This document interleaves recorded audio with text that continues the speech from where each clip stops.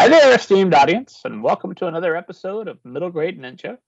I'm Rob Kent. As you know, I'm the author of Banneker Bones and the Giant Robot Bees, the greatest novel ever written by men, and the sequel, Banneker Bones and the Alligator People, and the upcoming yet-to-be-revealed third, Banneker Bones and the You'll Know Soon adventure. These are the stories of an 11-year-old biracial boy genius detective and his cousin as they do amazing, awesome things like hunt down giant robot bees with EMP blast rifles on jetpacks, hunt down alligator people, and hunt down, we'll find out. What will that third thing be? If you're curious to get started, both the Banneker Bones and the Giant Robot Bees and Banneker Bones and the Alligator People are available as paperbacks and ebooks. Banneker Bones and the Giant Robot Bees is also available as an audiobook, and the ebook is free to download whenever you're listening to this, whenever you're watching this, wherever fine ebooks are sold. You heard that correct. Banneker Bones and the Giant Robot Bees is available for free. What are you waiting for? You watch or listen to the show, you like me, you're curious, you want to know if I can write. This is your opportunity to go check that one out. Under the super secret pen name Robert Kent, I've written some novels for older readers, such as the young adult novel All Together Now a Zombie Story, and All Right Now a Short Zombie Story. If you like your zombies slow and rotting and needlessly violent, which is exactly how I like my zombies, if you're a fan of The Walking Dead, you're going to love All Together Now a Zombie Story. If you say, Rob, I'm all for horror, but I'm worried that young adult won't be adult enough for me, I got you, esteemed audience. Wait till you check out The Book of David, also by Robert Kent. That is a 5-volume serial horror novel, and it is absolutely crazy. If you listen to me on the show, I'm a nice, mild-mannered ninja. I'm never profane, always polite. Get that out of your head. The Book of David is written by a madman. I don't know his countdown till I run for political office and switch that to a pen name. But until then, you can get the Book of David by Robert Kent. All 5 volumes are available, both as individual serial novels as well as a compilation. The first book, the Book of David, Chapter 1, is available to download as an ebook for free whenever you're watching or listening to this, wherever fine ebooks are sold. So check that out. Coming up on the show, stay tuned. We are going to be talking with Sharon M. Draper. Her episode will air on Thursday. We'll be talking to author Dan Gutman. His episode will be airing on Saturday. And then we've got many other extraordinary guests lined up. If you want to know who's coming to the show, you can keep tabs with everything we're doing at middlegradeninja.com. Tonight, I couldn't be more exciting. We are welcoming one of my most favoriteest authors of all time and our, to date, only returning champion, our very first guest, the guest without whom none of this would be possible because all the other authors only ever said, yes, I'll come on your show because Laura Martin came on and did such a great job. Esteemed audience, put your hands together wherever you're. Maybe you're in your car, maybe you're at the gym. Stop what you're doing. Quick round of applause for author Laura Martin. Laura, how are you this evening? I'm so great. Thank you so much for having me back again. It's an honor. I couldn't be more. I talk to you. I never get tired of talking to you. We are friends and critique partners in real life. So I never, more than a couple of months goes by without me being able to see you. Mm-hmm. It's great. It's funny because when I was dreaming about getting published, I was stalking your blog years and years ago. I had no idea we even lived in the same town. So it's a very small world that now I'm in the same writing group as you. Well, you heard an esteemed audience. Follow your dreams. Read my blog, move to my town, join my writing group. You too can enjoy the bliss that is currently being experienced by Laura Martin. Right down your street.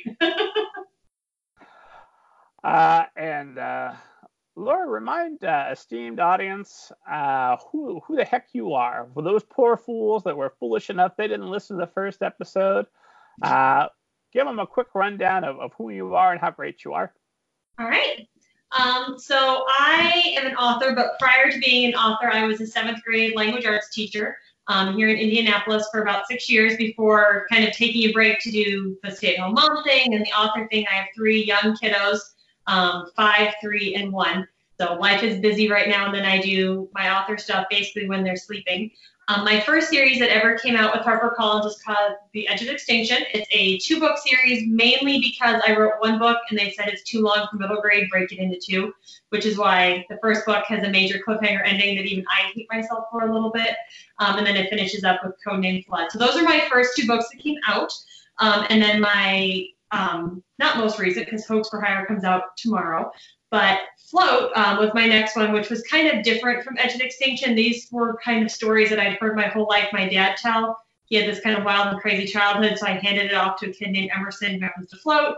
And then my newest book, which is why I get to be back today, is called Hoax for Hire. And it's the first book that you ever helped critique and kind of help on its way to its publishing path. So this one is really exciting.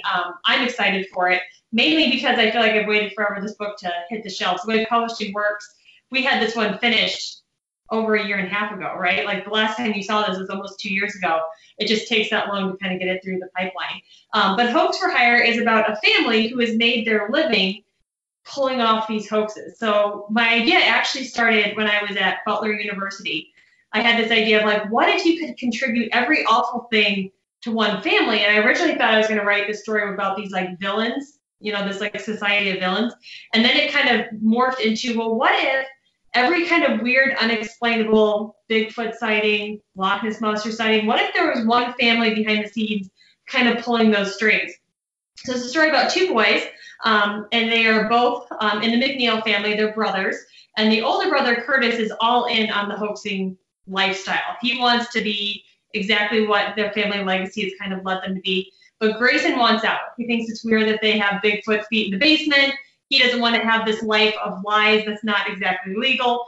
The problem is they get pulled into this huge sea monster hoax that their dad sets up, and then something happens to dad, and they kind of have to swoop in and figure it out. So that's Hoax for Hire. It's much more similar to Edge of Extinction than I would say Float is. Float's kind of my departure book. That's a little different. My Edge of Extinction fans, I think, are really going to like Hoax for Hire. Should we say that Float is up there? I would call it my funny book. Like if you're gonna pick a book because it's funny, that's the book that you pick. My other ones have some humor in them too, but they're much more action adventure driven, where Float is much more character development, humor driven, I would say, which is different for me because I would not consider myself a funny person. My husband always tells me you're a lot funnier when you write than in like real life, which I don't think is a compliment, but it's also true. I'm funny when I can think about it for a really long time. I disagree. You make me laugh on a regular basis.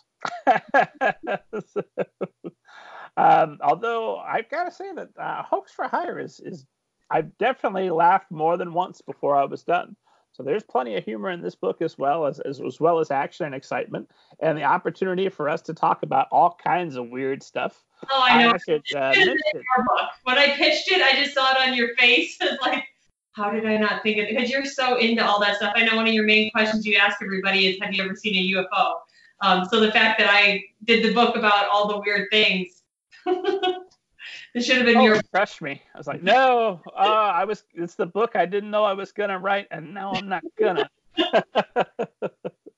In a way, it's good that you and I are critique partners, because life's too short to get to all the ideas I want to do. So if you keep doing the books that I really wanted to write, but I just didn't have time to get to, I at least get to help you launch them into the world a little bit and get it. And if I can't write it directly, at least be adjacently part of it. You said the book Big Magic. Uh-huh. She talks about how she thinks ideas are transferable. So maybe you transferred that one to me by hanging out in the same writing group. Who knows? Yeah, because there's not anything on Hoax for Hire that I don't talk about on a regular basis in real life. People think this is not an act. I really am that far out there. In fact, let's start, because we've been friends for a long time, and I've never actually asked you directly. Laura Martin, have you ever seen a flying saucer, and do you believe in them? I have not, but I wouldn't want to live in a world where there's not the possibility of one, if that makes sense, which is one of the big themes in the book. I love the idea of the mysterious being out there, that we haven't figured everything out, especially in this world where, you can Google an answer in 2 seconds. I want there to be mystery in the world. I want there to be monsters and lakes and creatures we haven't discovered yet. And, possibly UFOs out there who are going to pay a visit. I don't want to live in a world without mystery. So yes, I believe that there's so many possibilities. There's so many things we have not figured out yet. Oh, they're out there. And now that you've published this book that does indeed have a flying saucer, I've got the art cover, so you can't see it as well, but it's got the flying saucer hanging up there. Keep the flying saucer on the cover. You are now easy pickings, madam. When the aliens are looking around, they're, all right, who can we abduct that no one's going to believe? You're for sure on the plus column now. So. Got myself So people will just say, well, she must be marketing her book. That's why she's saying she's been abducted. And who will you be able to tell? The author's note, I talk about how I hope that someday we, get a really good picture of Nessie, or we find a Bigfoot. And I said I'll be right there handing out my bookmarks because girls got to publicize books somehow. So I'll be there going, hey, do you want to read more about this? I have a book about that. You have the most unpredictable book tour coming up that you could possibly get to. Mm-hmm. Outstanding, but it'll always be relevant because somebody's always going to be seeing something odd. Mm-hmm. Let's go down the list a little bit. Okay, so UFOs, you haven't seen one. How about cryptids in general? Have you seen a Bigfoot, a Sasquatch, anything? I have not, but I grew up. My family. My great-grandfather built a lake home up in Monticello, Indiana. It's not really a lake, it's a dammed-up river. It's muddy river, but my entire childhood I grew up with my dad telling me stories about the giant catfish that live in there.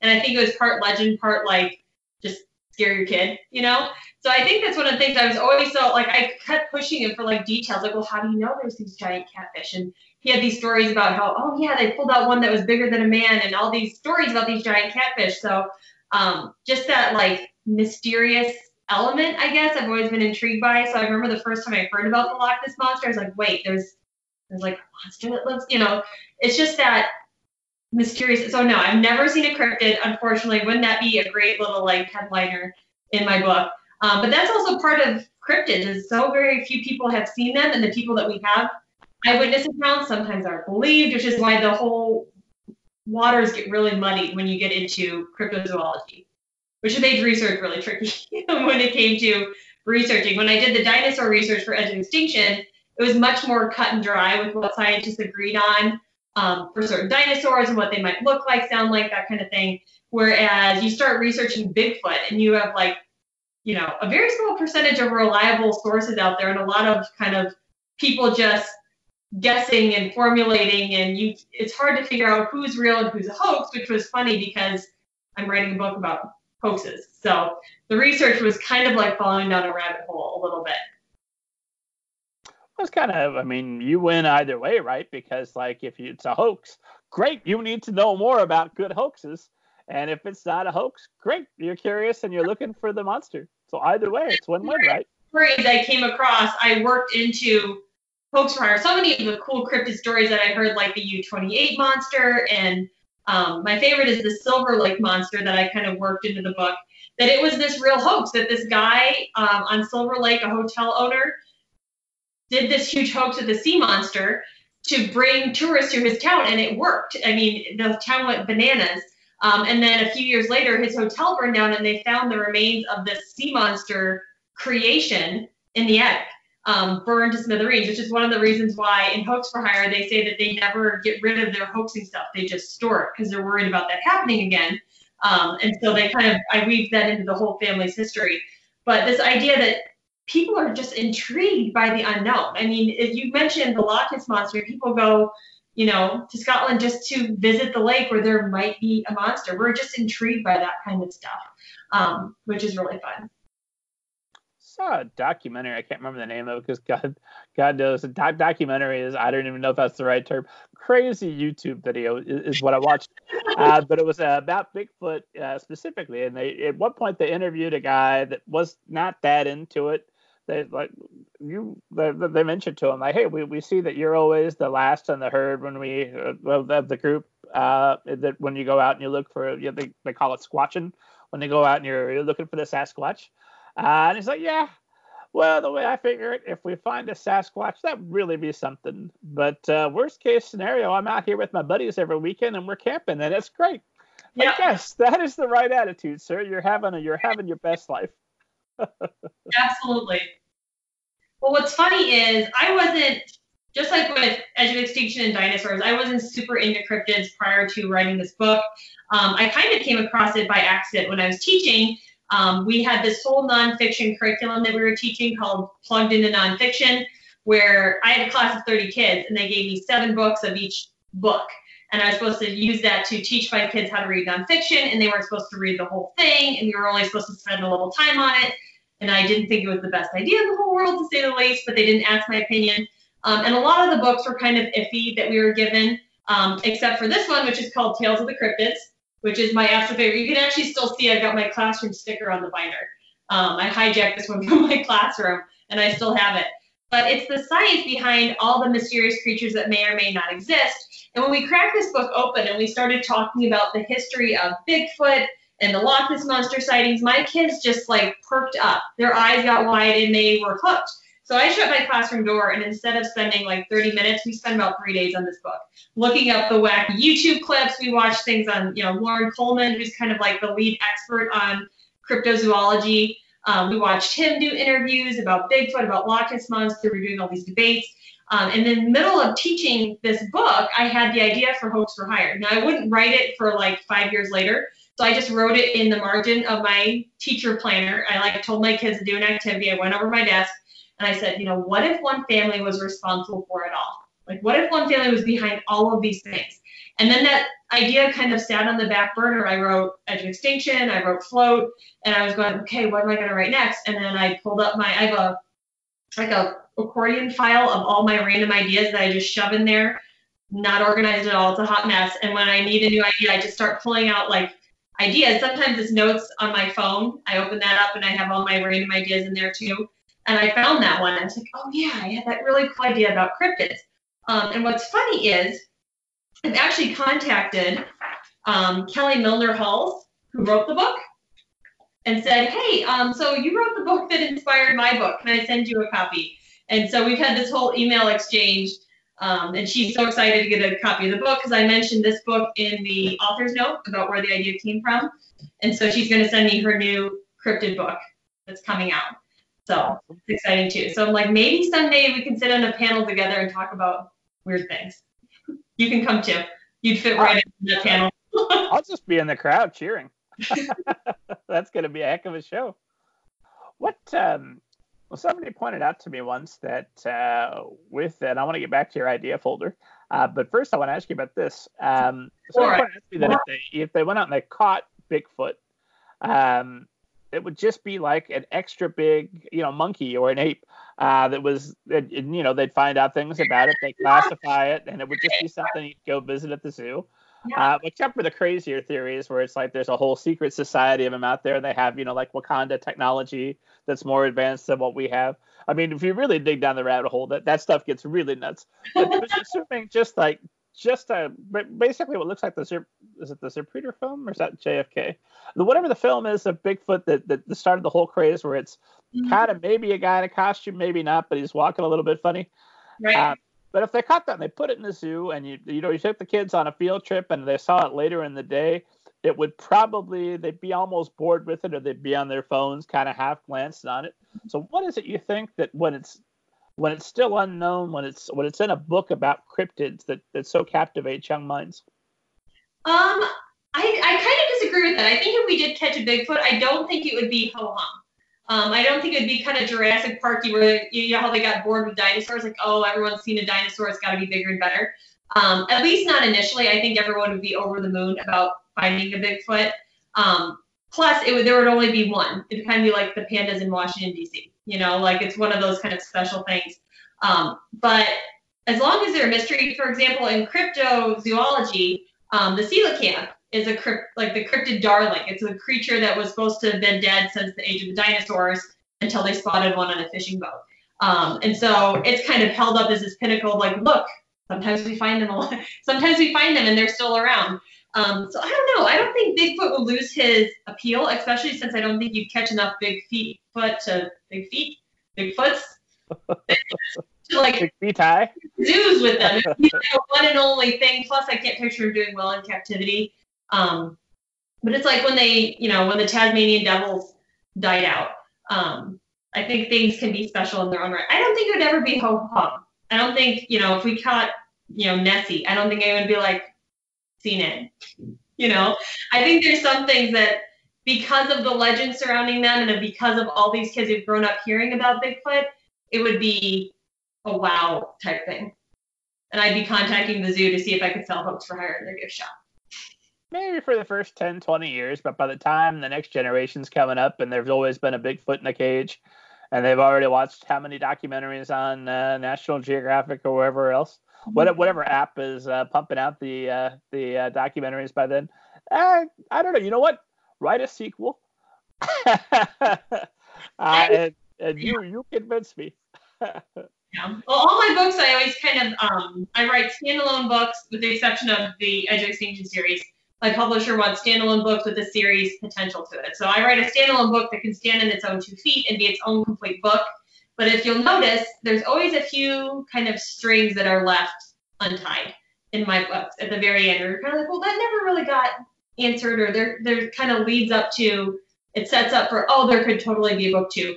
With the hope that if your book goes nuts and goes bananas, you can come back and write that book too. But you haven't closed all the doors. Do you ever write part of them or more of it just for you, even if the publisher's not interested? I did start another Edge of Extinction book. This was before Edge of Extinction got picked up to be published. I started writing a book too, just because I wanted to see where it would go. Now, because Edge of Extinction changed so much and became 2 books, that became like, it wouldn't even connect to the book anymore. You know what I mean? Because books change so much. Float is one that I would really love to come back and write a book too. And I've debated with how many people have contacted me and wanted an Edge of Extinction book 3. Like, well, if my publisher doesn't want it, maybe I just write it and offer it up to people self-published style. So that might be something down the road eventually, because so many kids want a 3rd Edge of Extinction book. And I have it in my head already. I have such a limited writing time as it is with 3 little kids and life being as busy as it is right now, that when I do have time to write, I'm usually, writing a book, copy editing a book, or working on getting ready to publicize and launch a book. I've always got 3 balls in the air. So writing something just for kicks, I unfortunately don't have time to do that right now. I look forward to a time in my life when I do, but I think all my kids will have to be in college by that time. Yeah, once they're in college, they'll never come around and bother you or need anything again, right? No, hope not. We'll be far away. It's a lifelong commitment, madam. They're always going to be needing you.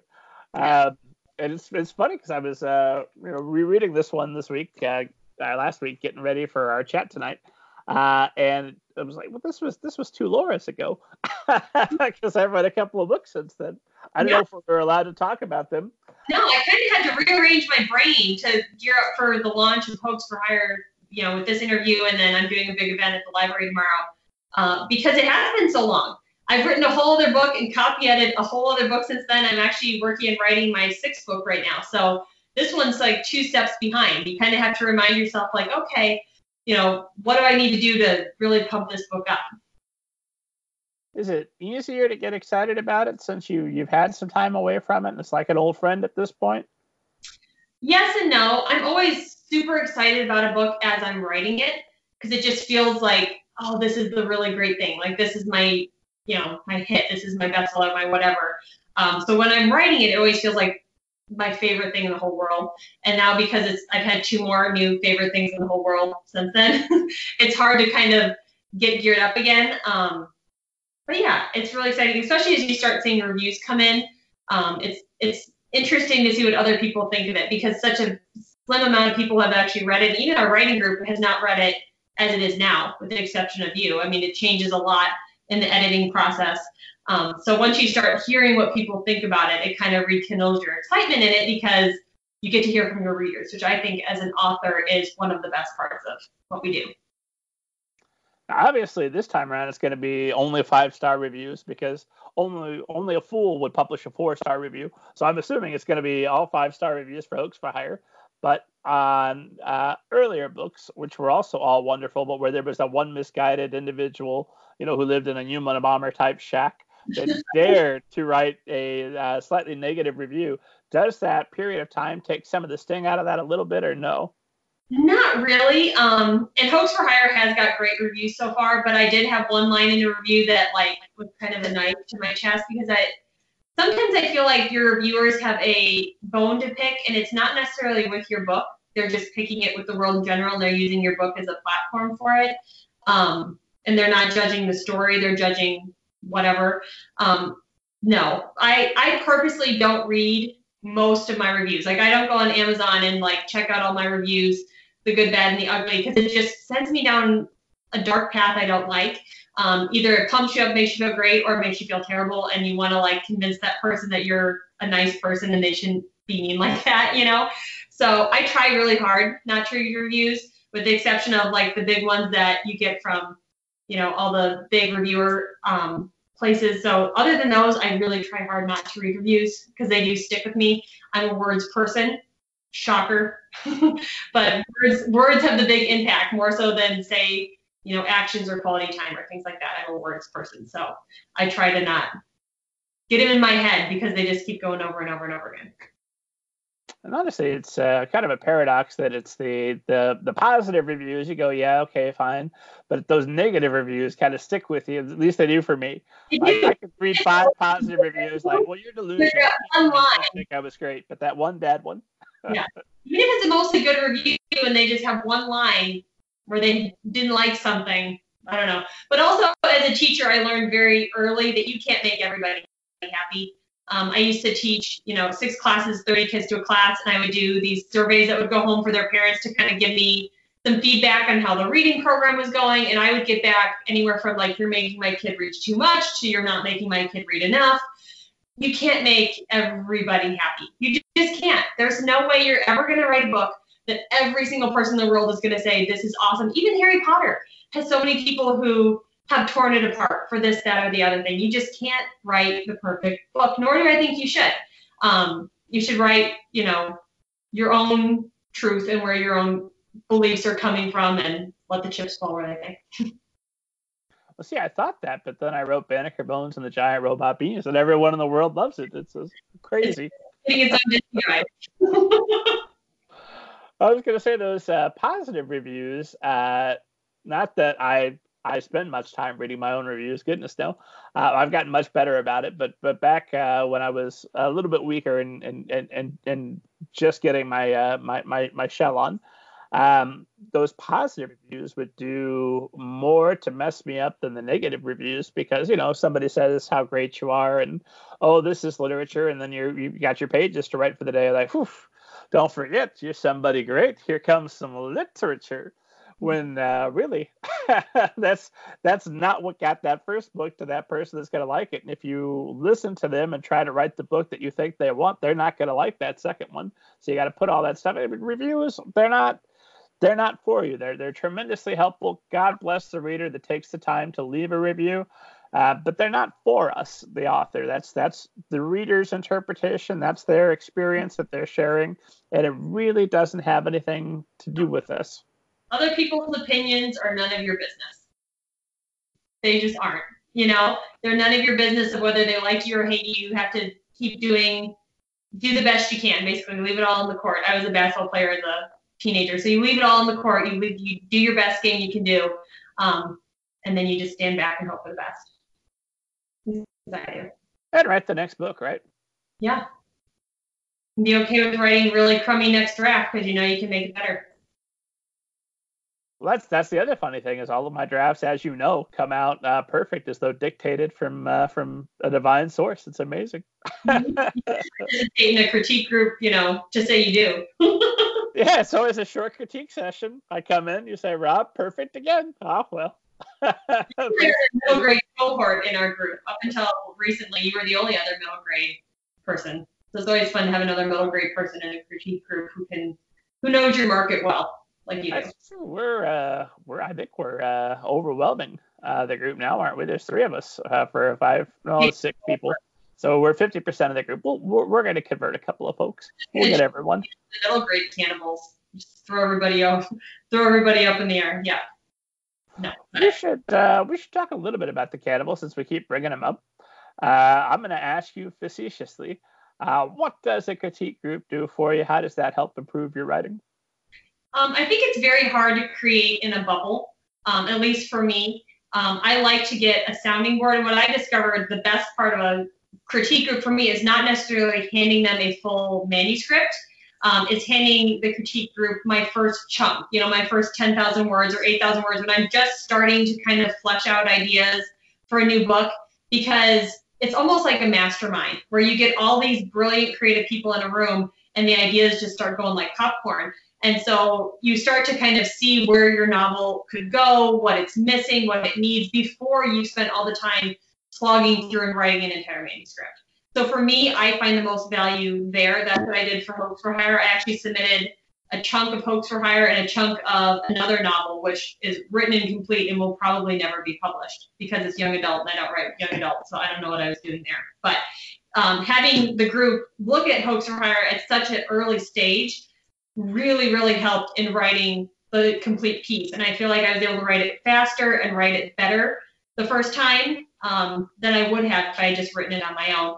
Because a lot of times your critique group, especially ours, we all come from different backgrounds, different, lifestyles, different. And so you come together and you get to see not the whole world's opinions of things, but you get to see someone else's view on things that maybe you didn't see that flaw, or maybe you didn't see where this might be a bad, offensive idea, or maybe you didn't understand that this was an insensitive way to approach this topic, and your critique group can save you from screwing up, basically, and kind of be that safety net and that safe sounding board to give you the information you need. So I highly, highly recommend a writing group. You guys were my awesome writing group for Hoax for Hire and for Glitch, which is my 5th book, which will come out here next year. For Float and Edge of Extinction, I actually had a completely different writing group that came from a community writing class that I did with one of my old Butler professors. We did this community writing class. I workshopped chunks of Edge of Extinction, and then like 6 of us kind of spun off and did this own writing group for about 2 years. I was the only one who ever got published, and they all kind of fizzled around me, which is why when I first met a couple of the Cannibals at different writer events, my first year of being published, and they were talking about this writing group there, and I was the person who was like, so you have a writing group? And it's like, it's here in Indiana. Do you need anybody to join that? I very much like kind of pushed my way in and said, well, could I come? Just because I was desperate for that sounding board. I think it's so important not to, sit in a room by yourself and only bring your own life experiences to things. And your editor can help with that to some degree if you have a professional publishing house. But I think the writing group is just crucial. Do you use beta readers beyond us? Other than my mom, no. My mom, bless her heart, has read every single book I've ever written, including many of the ones that will never be published, multiple times. She's the person who reads my books first, more so originally to kind of check, for dumb typos or things like that before I sent it off to an agent when I was trying to land an agent, just so I didn't look dumb because I, have a huge typo on page 1 kind of thing. Because once you've read your own manuscript so many times, you almost become blind to a lot of those things. So she was one of my people who's read it. When I was teaching, I had one of my teacher friends who was also a language arts teacher read a chunk of one of mine. She still asks about that book. That's my book that I wrote that I had to write to learn how to write a book and then trashed it. It was a middle grade book that was 200,000 words. It was a disaster. She read the whole thing, bless her heart. I think I gave her like a $50 Starbucks card as a thank you for it. But no, I really don't have any other beta readers. 200,000 words, you can make that into a trilogy. ready to go. And hopefully, Jody Reamer, if you're watching or listening, and you might be, ask Laura about her young adult novel. It's a great premise. I would love to see that young adult novel out and about. I won't say anything more about it until you're back on the show and we're talking about it being published. The problem with that young adult novel is I can't make it into a middle grade novel with the premise that I have. So right now it's just going to sit on the shelf while I try to create a brand for myself in the middle grade world, which is so tricky. As you know, middle grade is a very hard market to market to. Because your readers are not the ones who are buying the books. It's their parents who are buying the books. It's mom and dad or their teacher who is kind of bringing that book to them. So it's a very tricky market to kind of put your foot in and make a name for yourself. So slowly but surely. I mean, just keep churning out amazing books. That's a difference maker.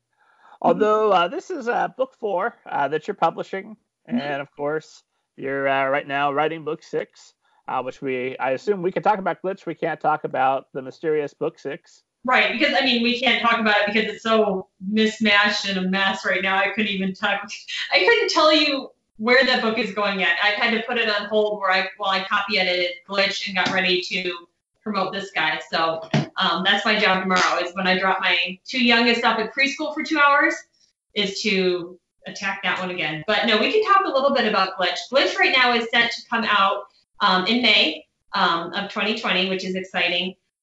Especially since Hoax came out kind of at a later publishing date. I like that May publishing date because it hits summer readers so much better than the August one does.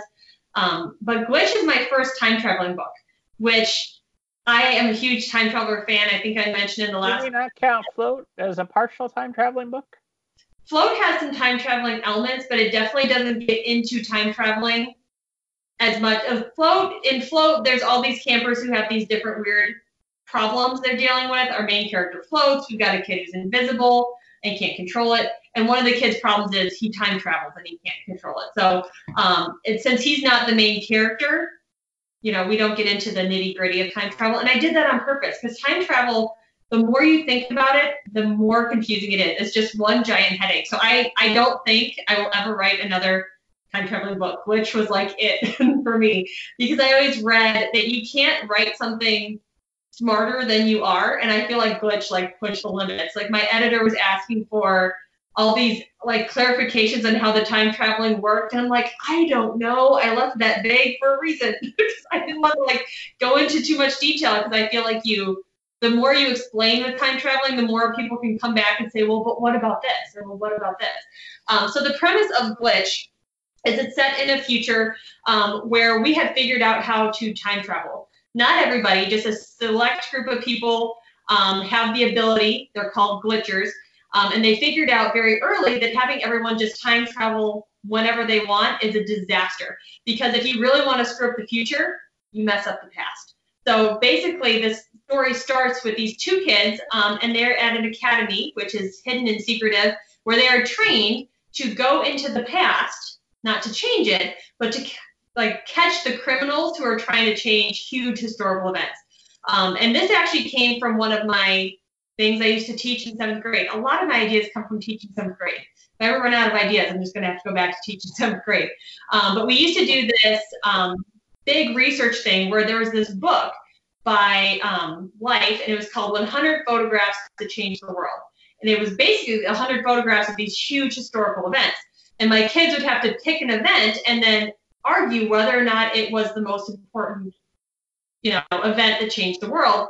And as I'm looking at all these pictures of Martin Luther King and the Triangle Shirtwaist Fire Factory, and the Birmingham bomb, all these things, I said, guys, what if Hitler had won?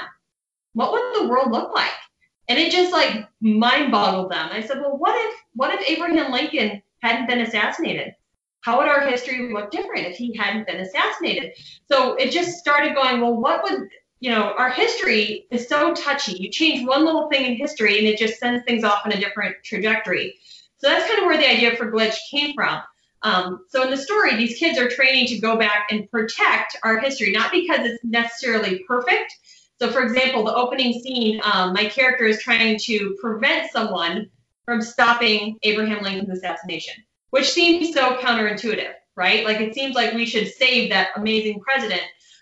But if you look at history, you can't really change it without screwing up everything else. And so that's one of the big things in the story. And they find out something that's going to happen, and they have to break every single rule they've ever been taught in order to save everything they care about. So it's my first book I've ever written from 2 different points of view, which was an interesting challenge for me and was really fun.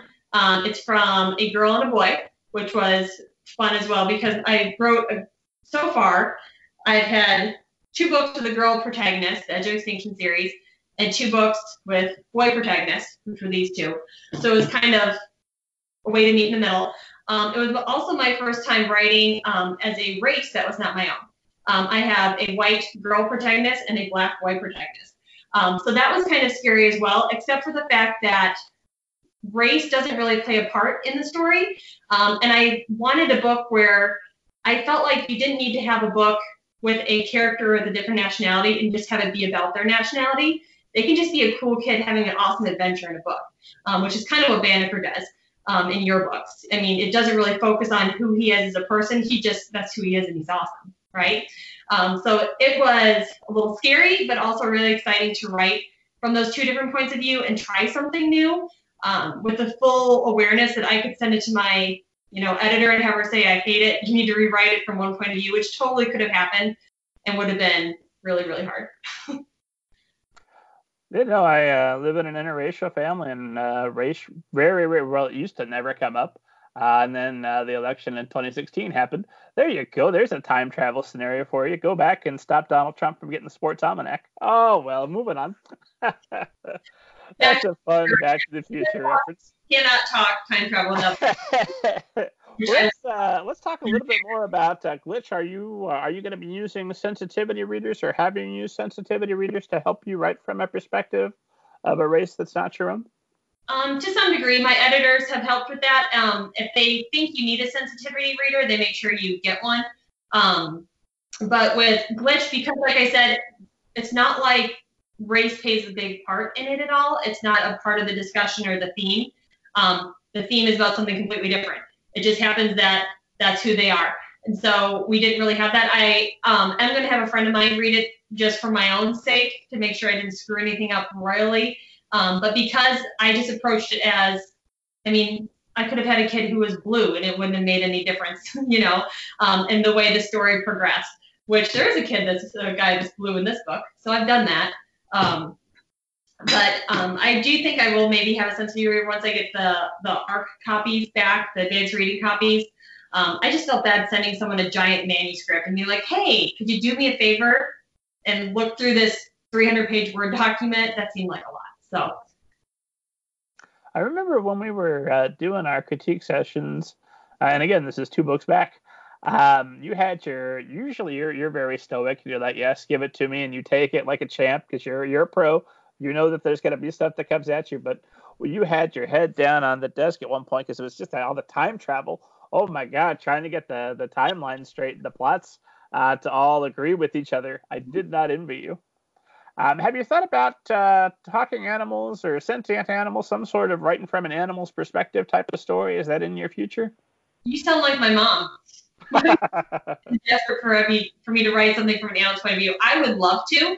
And actually, if you look at all of like the stories I wrote as a kid, they're all from like a dog's point of view or a cat's point of view. I was very into that. Someday, I think you'll definitely see something like that from me. But right now, since my middle grade kind of tends towards like the action adventure, slightly older middle grade crowd, not right now. I don't think I'll write anything from an animal. I never say never. But because like the Warrior series did that well, right? You can have action adventure and have animals. So maybe we'll see. My next one that I'm working on is not from an animal's point of view. So, and I have a contract for 6 books. So I'm working on book 6. So if HarperCollins says write a couple more books, you might see some animals in there. Tell me what animals you're thinking of before you get there, so I can make sure that it doesn't that I get the idea that I want before it comes to fact. I've got an animal book. Afterward, I'll tell you about it. Like, that one's mine, Martin. Back off. Cool. Let me ask you a little bit about your process, because here we are. You're working on book 6. How has your process changed from book 1 to now? Have you switched from planner to pantser, or what has changed for you? I have a lot less time to screw up now, if that makes sense. Because when I wrote Edge of Extinction, I didn't have any kids.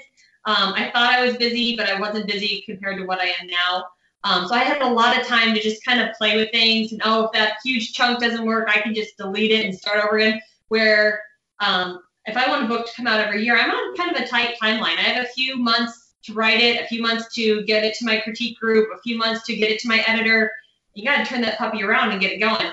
So I don't have as much time. So do I sit down and do a huge outline? Absolutely not. I'm definitely still a fly by the seat of your pants kind of writer.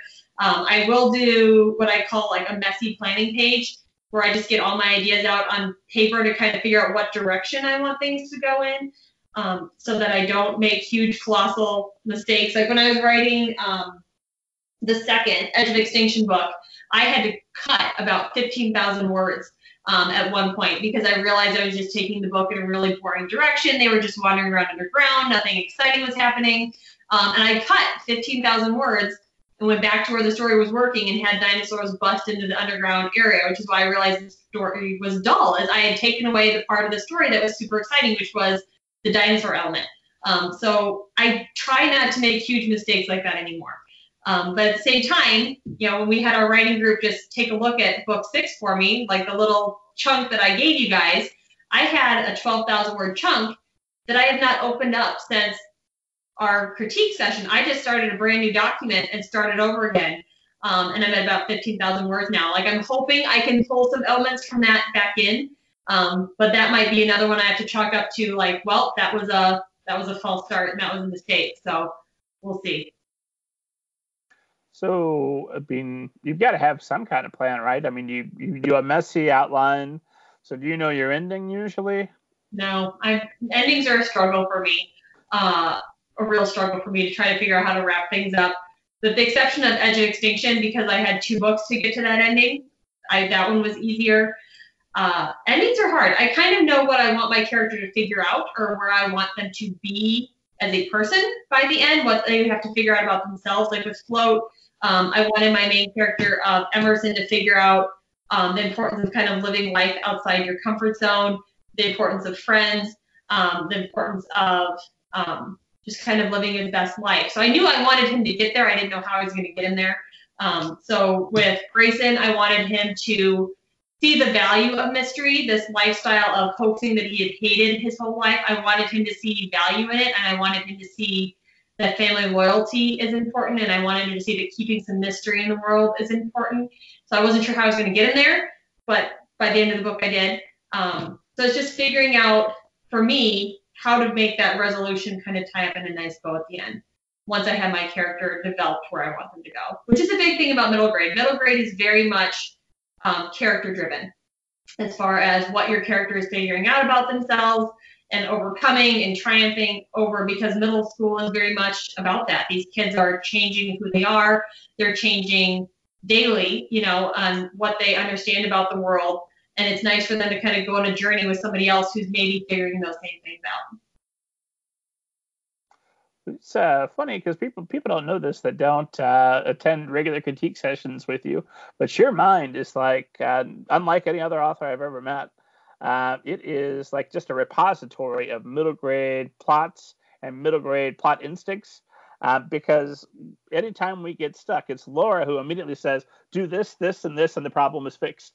I've never presented you with a problem in my manuscript that you couldn't immediately fix. I don't know how well it works on your own manuscripts. That's the thing. Like you wouldn't believe. I can read somebody else's draft and say, well, here's where you went wrong, and here's what you need to fix, because I'm overly opinionated. It's kind of a problem. But with my own books, it's like I can't see my way through the weeds sometimes, which is why that critique group is so important. Because I feel like when you write your stuff, it's almost too precious to you. You start to get too attached to certain things, where your writing group can say, that's junk, that's fine, keep this. So it's nice to have people who can do that for you when you can't do it for yourself. And I know you still write at night, right after all the kids are in bed? I write at night. Actually, I do more of my writing now in the morning. I wake up at 5 a.m. every day, 7 days a week. And I would wake up later, but I have a kid that wakes up between 5:45 and 6 o'clock every single day. So I wake up, I have my coffee programmed to go off at 4:45 in the morning, so it's ready when I walk down the stairs. And I literally just get out of my bed in my pajamas, grab my laptop and a cup of coffee, and I work until that kid comes down the stairs. Then I start my day. Because he is a ninja. He will hear you get dressed. He will hear water running, anything. So I just walk directly down the stairs and work, because at the end of the day, after watching 3 kids and all the things that life entails with the running around and whatnot, I'm mentally just like drained. I'm done. I can't think intelligent thoughts, I feel like, a lot of the time. So I would sit down to write at night, and I would just stare at this blank page, and I would get very far. And I was almost kind of resentful because I felt like I should get to take a break at the end of the day, after being up since 5:45 with the kid. And I have 3 kids, so it's not like nap time is a thing anymore, which is a bummer.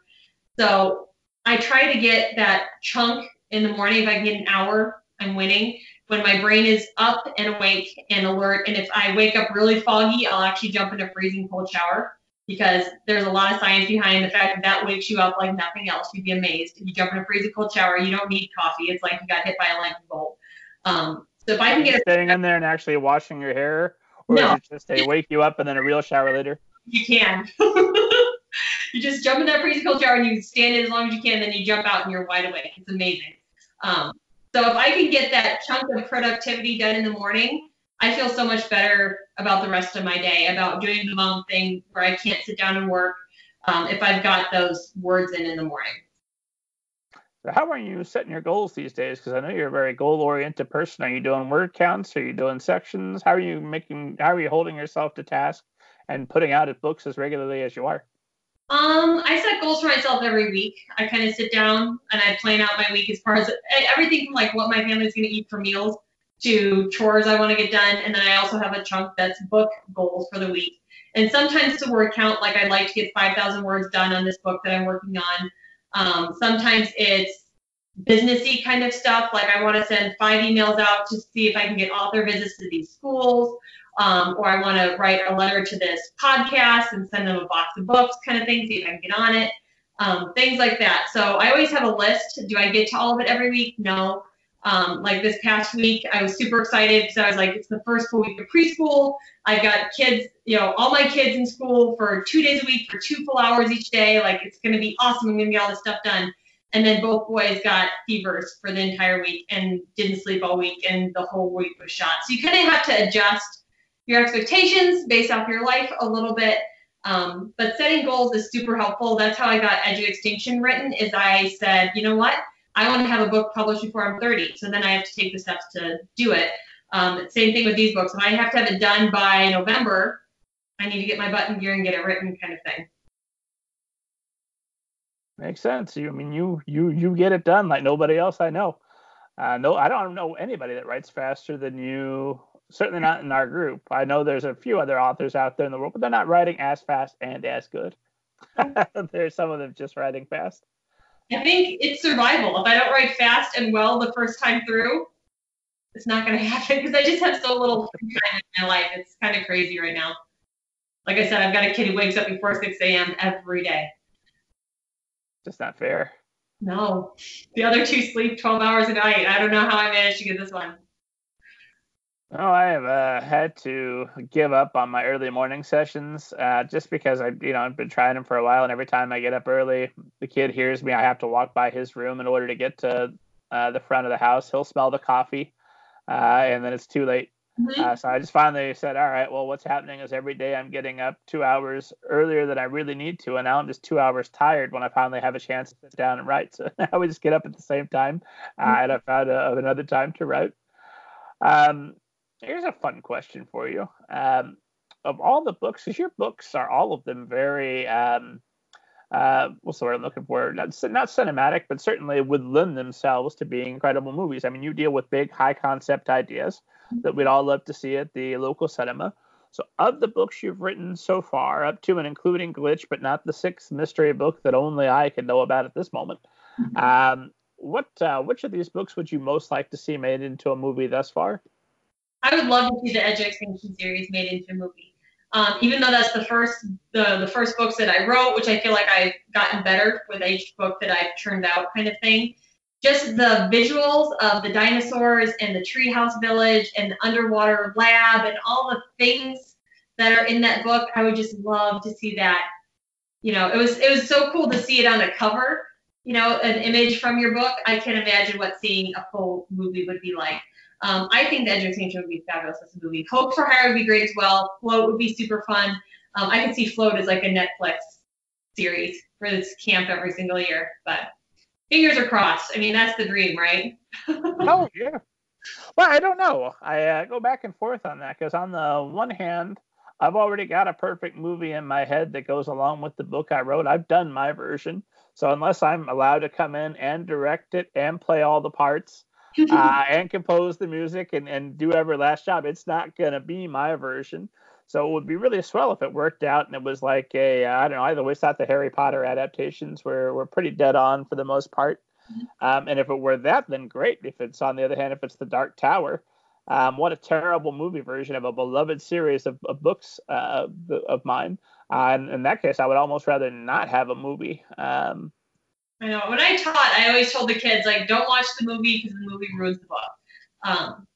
It does. But you can always hope you get the unicorn where you get the movie that does your book justice.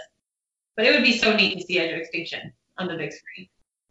Oh, I'd be pumped. I'd be right there in the front row, ready to go. Yeah. It's Jurassic Park for kids who aren't ready for Jurassic Park, right? Who aren't ready for the guts and the gore and the violence of that movie. It's just, but still love dinosaurs. It's right there. So there's still plenty of dinosaur chasing. Who knows for the movie version? Maybe a little bit of blood. Who knows? Although that'd be another one that would lend itself to a great Netflix series.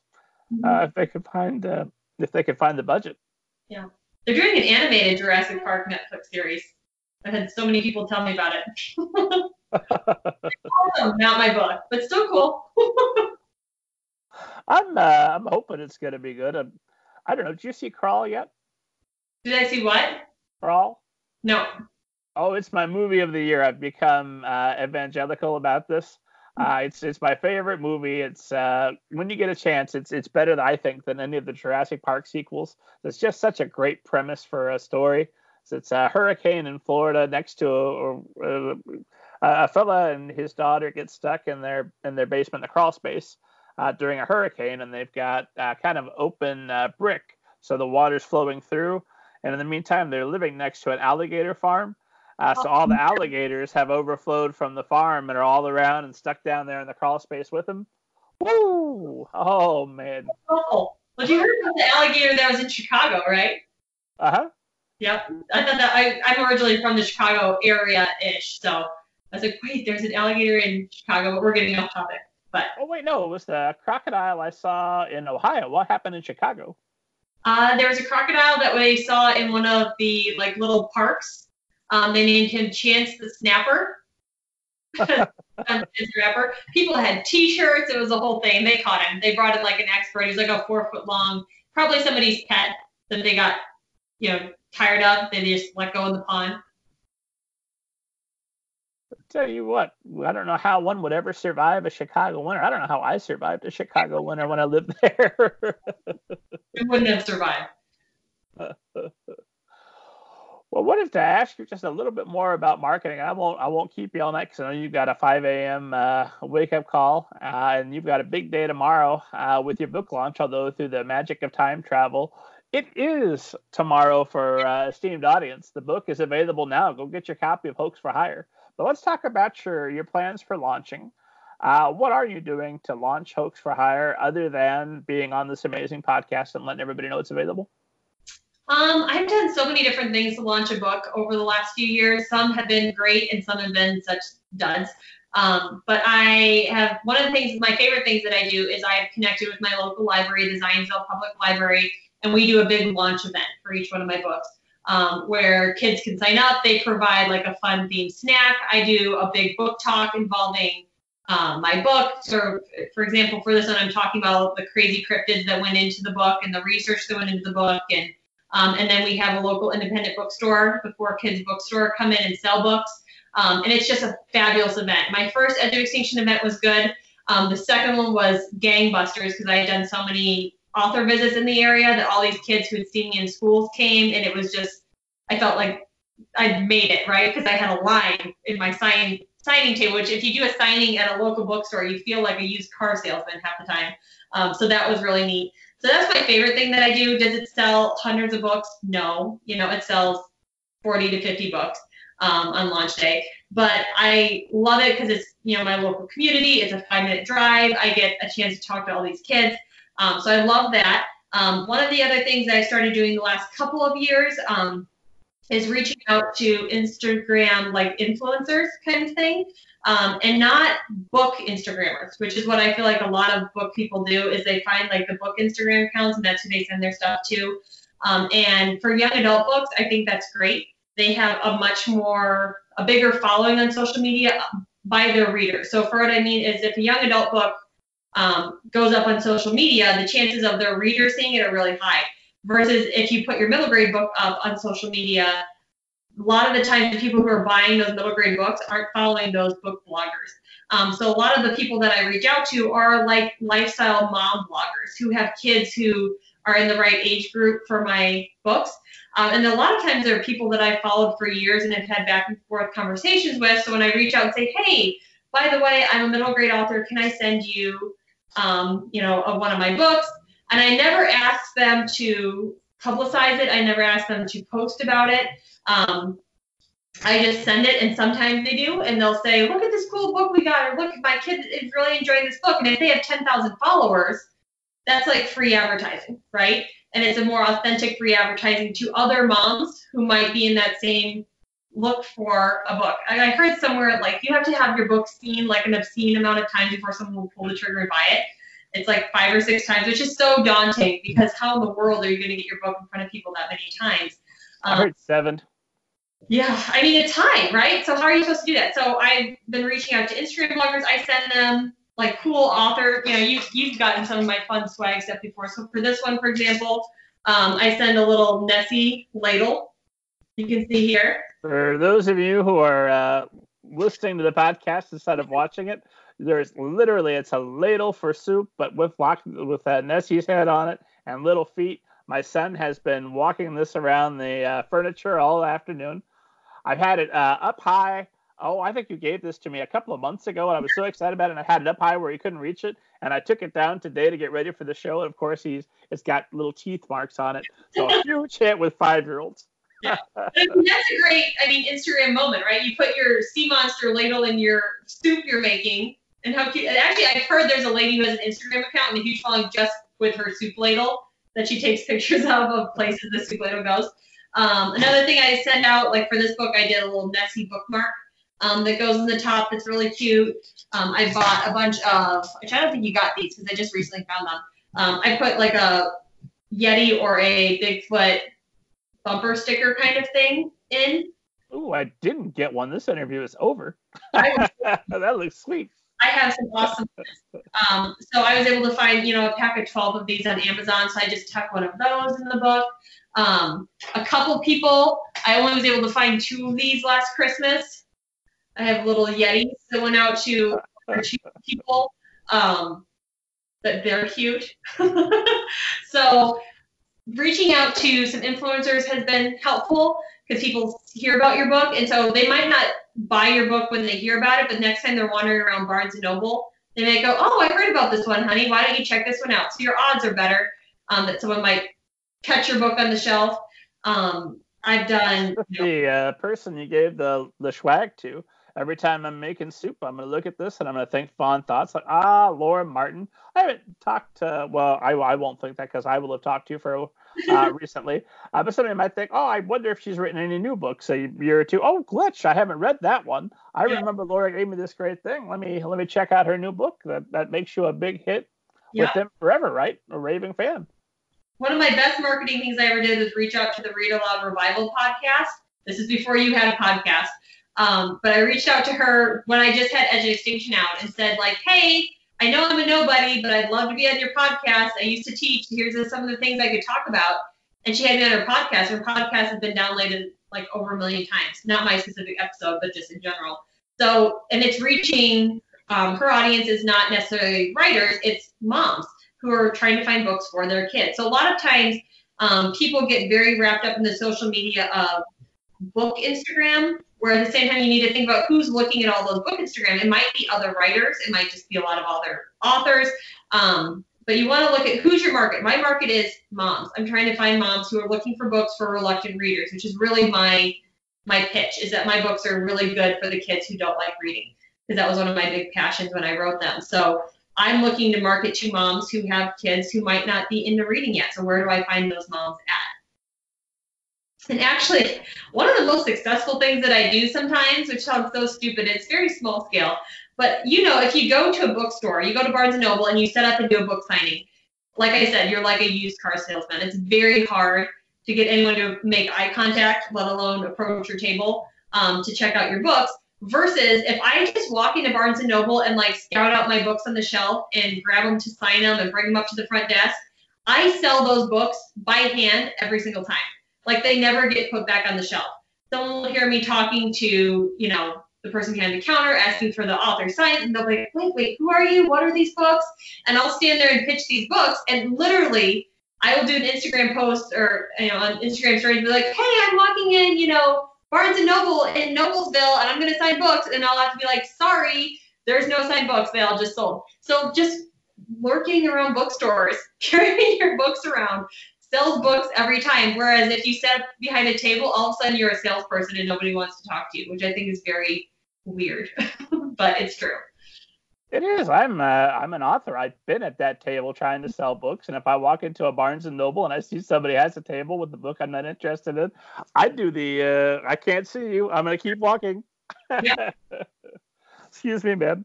Mm-hmm. I did do a signing once with somebody who's the best hand seller I've ever seen, where she would walk up, she would meet somebody as they were walking wherever they were in the aisle and put her book in their hand as they were talking.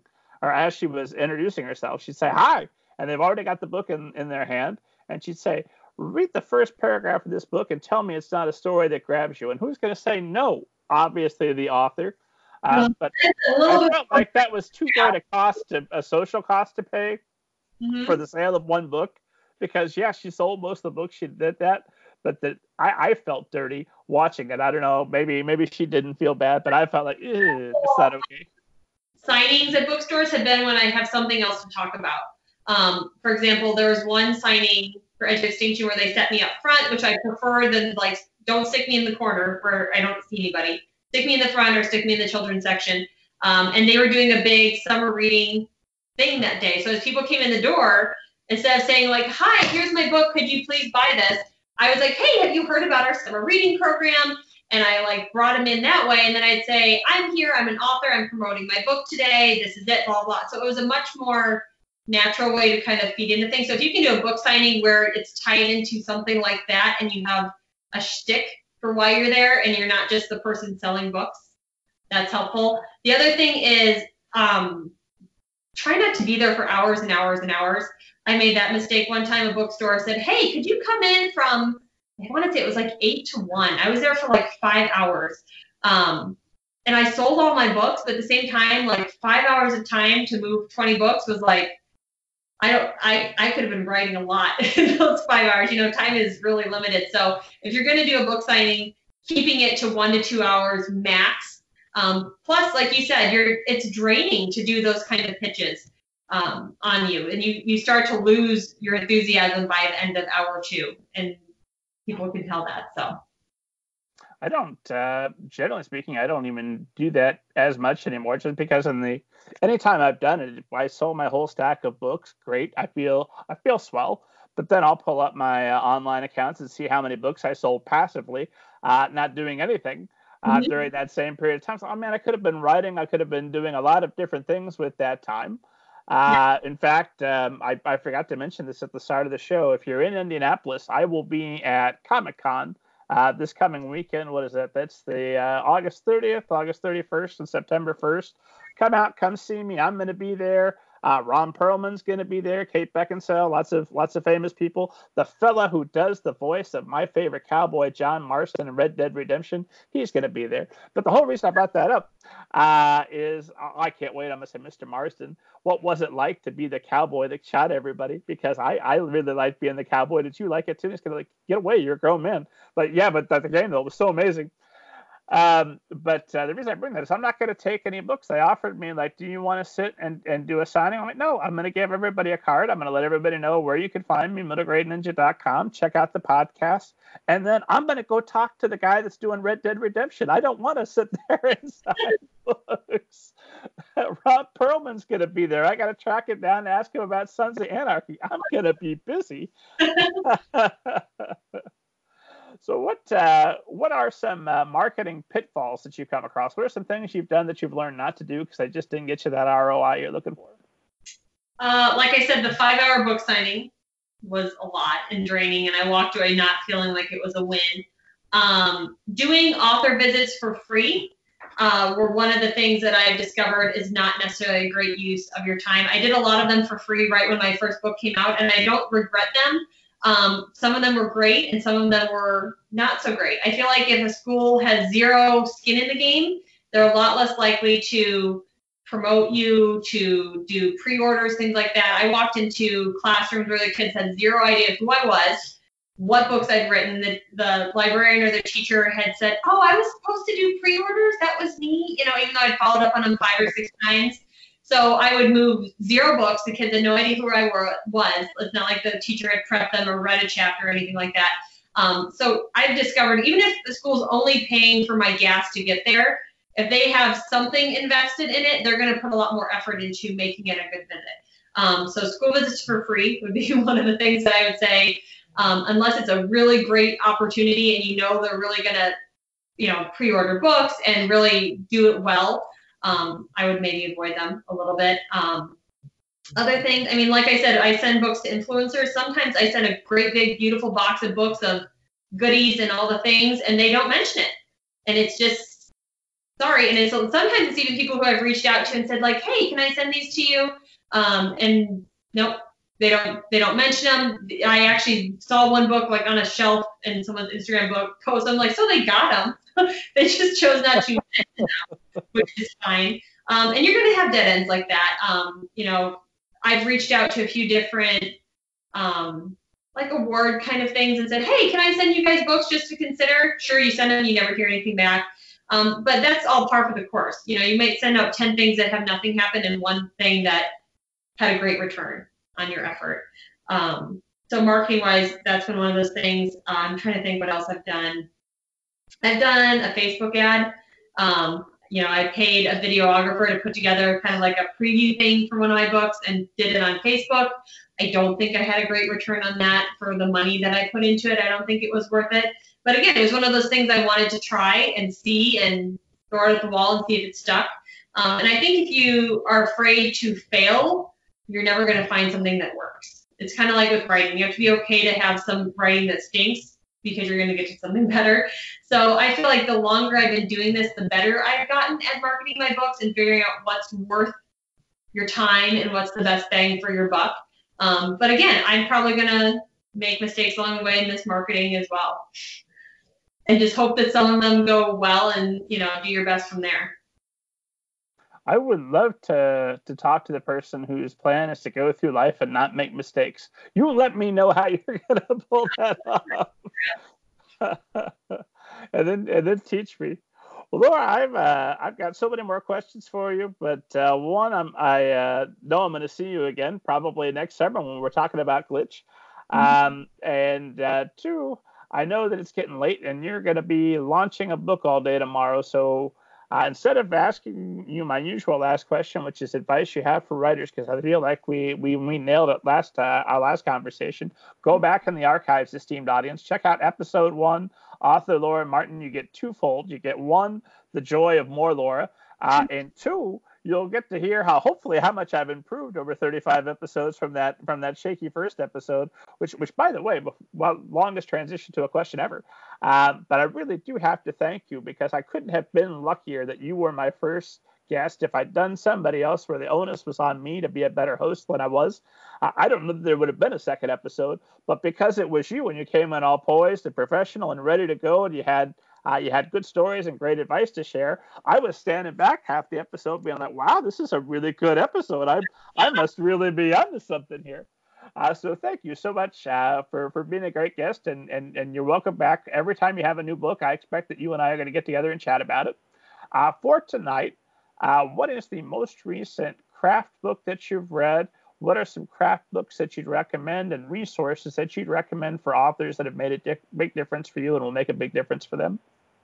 The one that I most recently finished was Creativity Inc., which was by one of the founders of Pixar, which was really interesting. The cover is what got me. The cover has the silhouette of Buzz Lightyear, like conducting an orchestra, which I think is just a brilliant cover.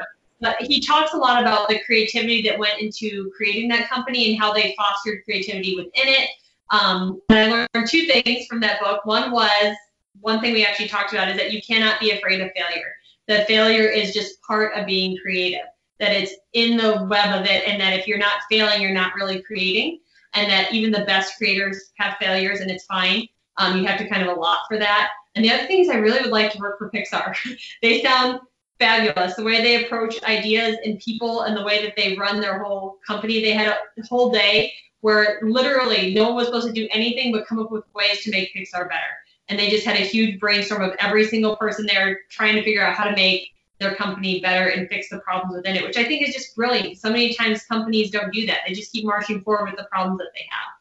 So that one is really great. I love Middle Grade Ninja blog. I'm not just saying that because it's you. It's one of the things I've been following for years, since before I was published, just because it's a wealth of resources. Your podcast, I was listening to before we got on here. You have your Clips episode, which is like 3 hours long, which is like committing to an audiobook, but it was worth it. You said 3.5 hours. Authors, which is great. So one of the other blogs that I always recommend when people, and it's so funny, I get emails all the time of people wanting me to help them get published and explain how to get published, which I'm always like, it's, the internet's out there now. Like there's so many resources that I feel like I didn't even have when I started. But Janet Reed is a literary agent, and she has 2 blogs which I think are incredibly useful to people who are just trying to get published. One is called Query Shark, where she lets writers submit their query letters, and then she just rips them to shreds and tells them where it didn't work or where it is working and where she would have stopped reading and why this isn't working. And I read the entire backlog of that when I was trying to get published. I mean, I read everything she'd ever written, trying to figure out how to write that perfect query letter. And then she has another blog that's just under her own name, where writers can submit questions about the publishing world, and then she answers, what to do and what not to do. So I feel like a lot of getting published is not making stupid mistakes and knowing what to do and how not to bug somebody and make somebody mad.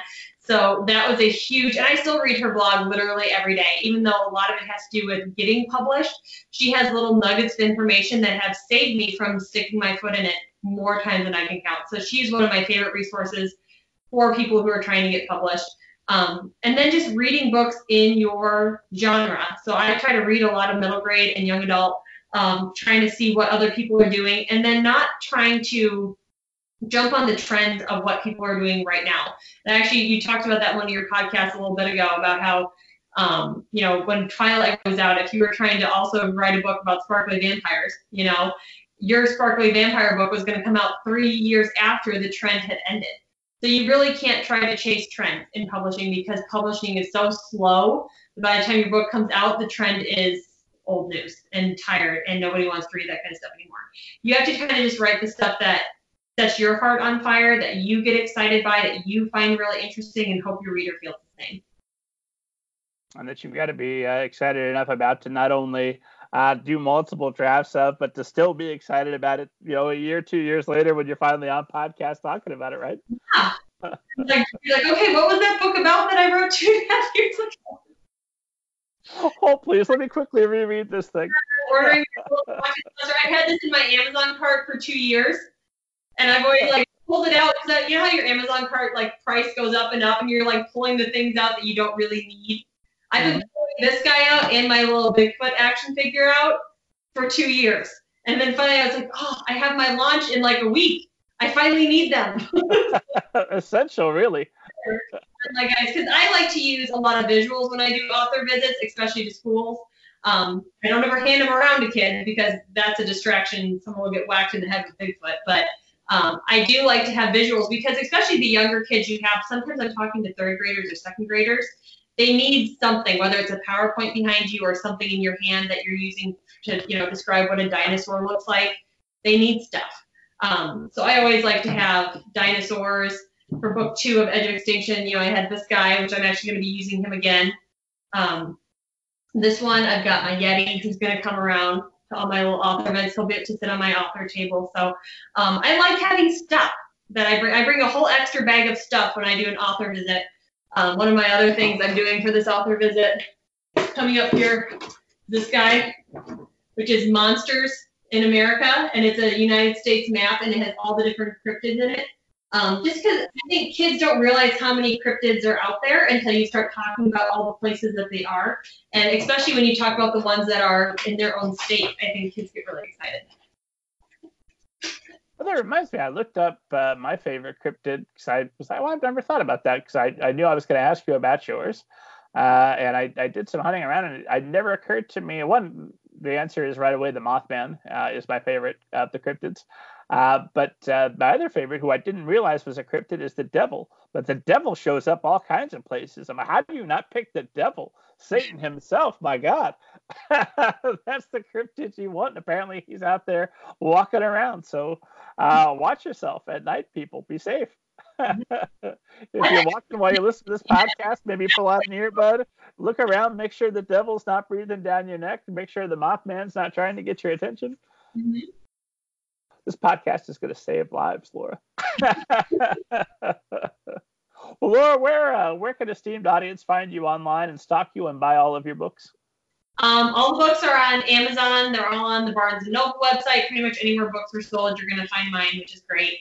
I have an author website, which is lauramartinbooks.com, which I don't update nearly as often as I should. Like I said, my writing time is limited, so if I'm going to spend a lot of time writing something, it's usually not a blog post. But there are some good ones on there with cover reveals and things like that and behind-the-scenes stuff. I'm on Instagram under the same handle, Laura Martin Books. I'm also on Facebook under that same name. I kind of kept my handle the same across the boards. I stole John Green's idea when I was trying to figure out my author social media presence. He's John Green Books. And so I'm just Laura Martin Books. I just jumped on that train because Laura Martin is a very common name. And in publishing, there's another Laura Martin who does romance. There's another Laura Martin who does something else. And every now and then I get their stuff sent my way. So I wanted to keep it simple. So Laura Martin Books across all platforms. Excellent. And of course, you can always find me at middlegradeninja.com. If you head there to check out the footnotes for this episode, we're going to have not just a link to Laura's previous episode number 1. We're going to have a link to a guest post that Laura wrote about arranging school visits and tips for that. We're going to have a link to our original 7-question interview. We'll have a link to a crazy survey that all the cannibals did at one point, just for fun. All kind of plethora of Laura Martin information available for you at middlegradeninja.com. If you're in Indianapolis, make sure you come out to the Indiana Comic Convention this weekend. Again, August 30th to 31st and the September 1st. Come out, see me, see the guy that does the voice of John Marsden on Red Dead Redemption. It's going to be an amazing time. Make sure you come back on Thursday for author Sharon M. Draper. Come back on Saturday for Dan Gutman. And keep tabs for all the great episodes that are coming in the future. Laura, something we started doing after episode 1, when I was just figuring out what the heck this thing even was. At that point, I was still calling it Middle Grade Ninja TV because it never occurred to me that somebody might want to listen to the podcast.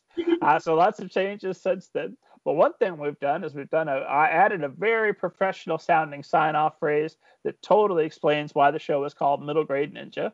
And that sign-off phrase is hi-ya and what have you. When you sign us off? Hi-ya and what have you.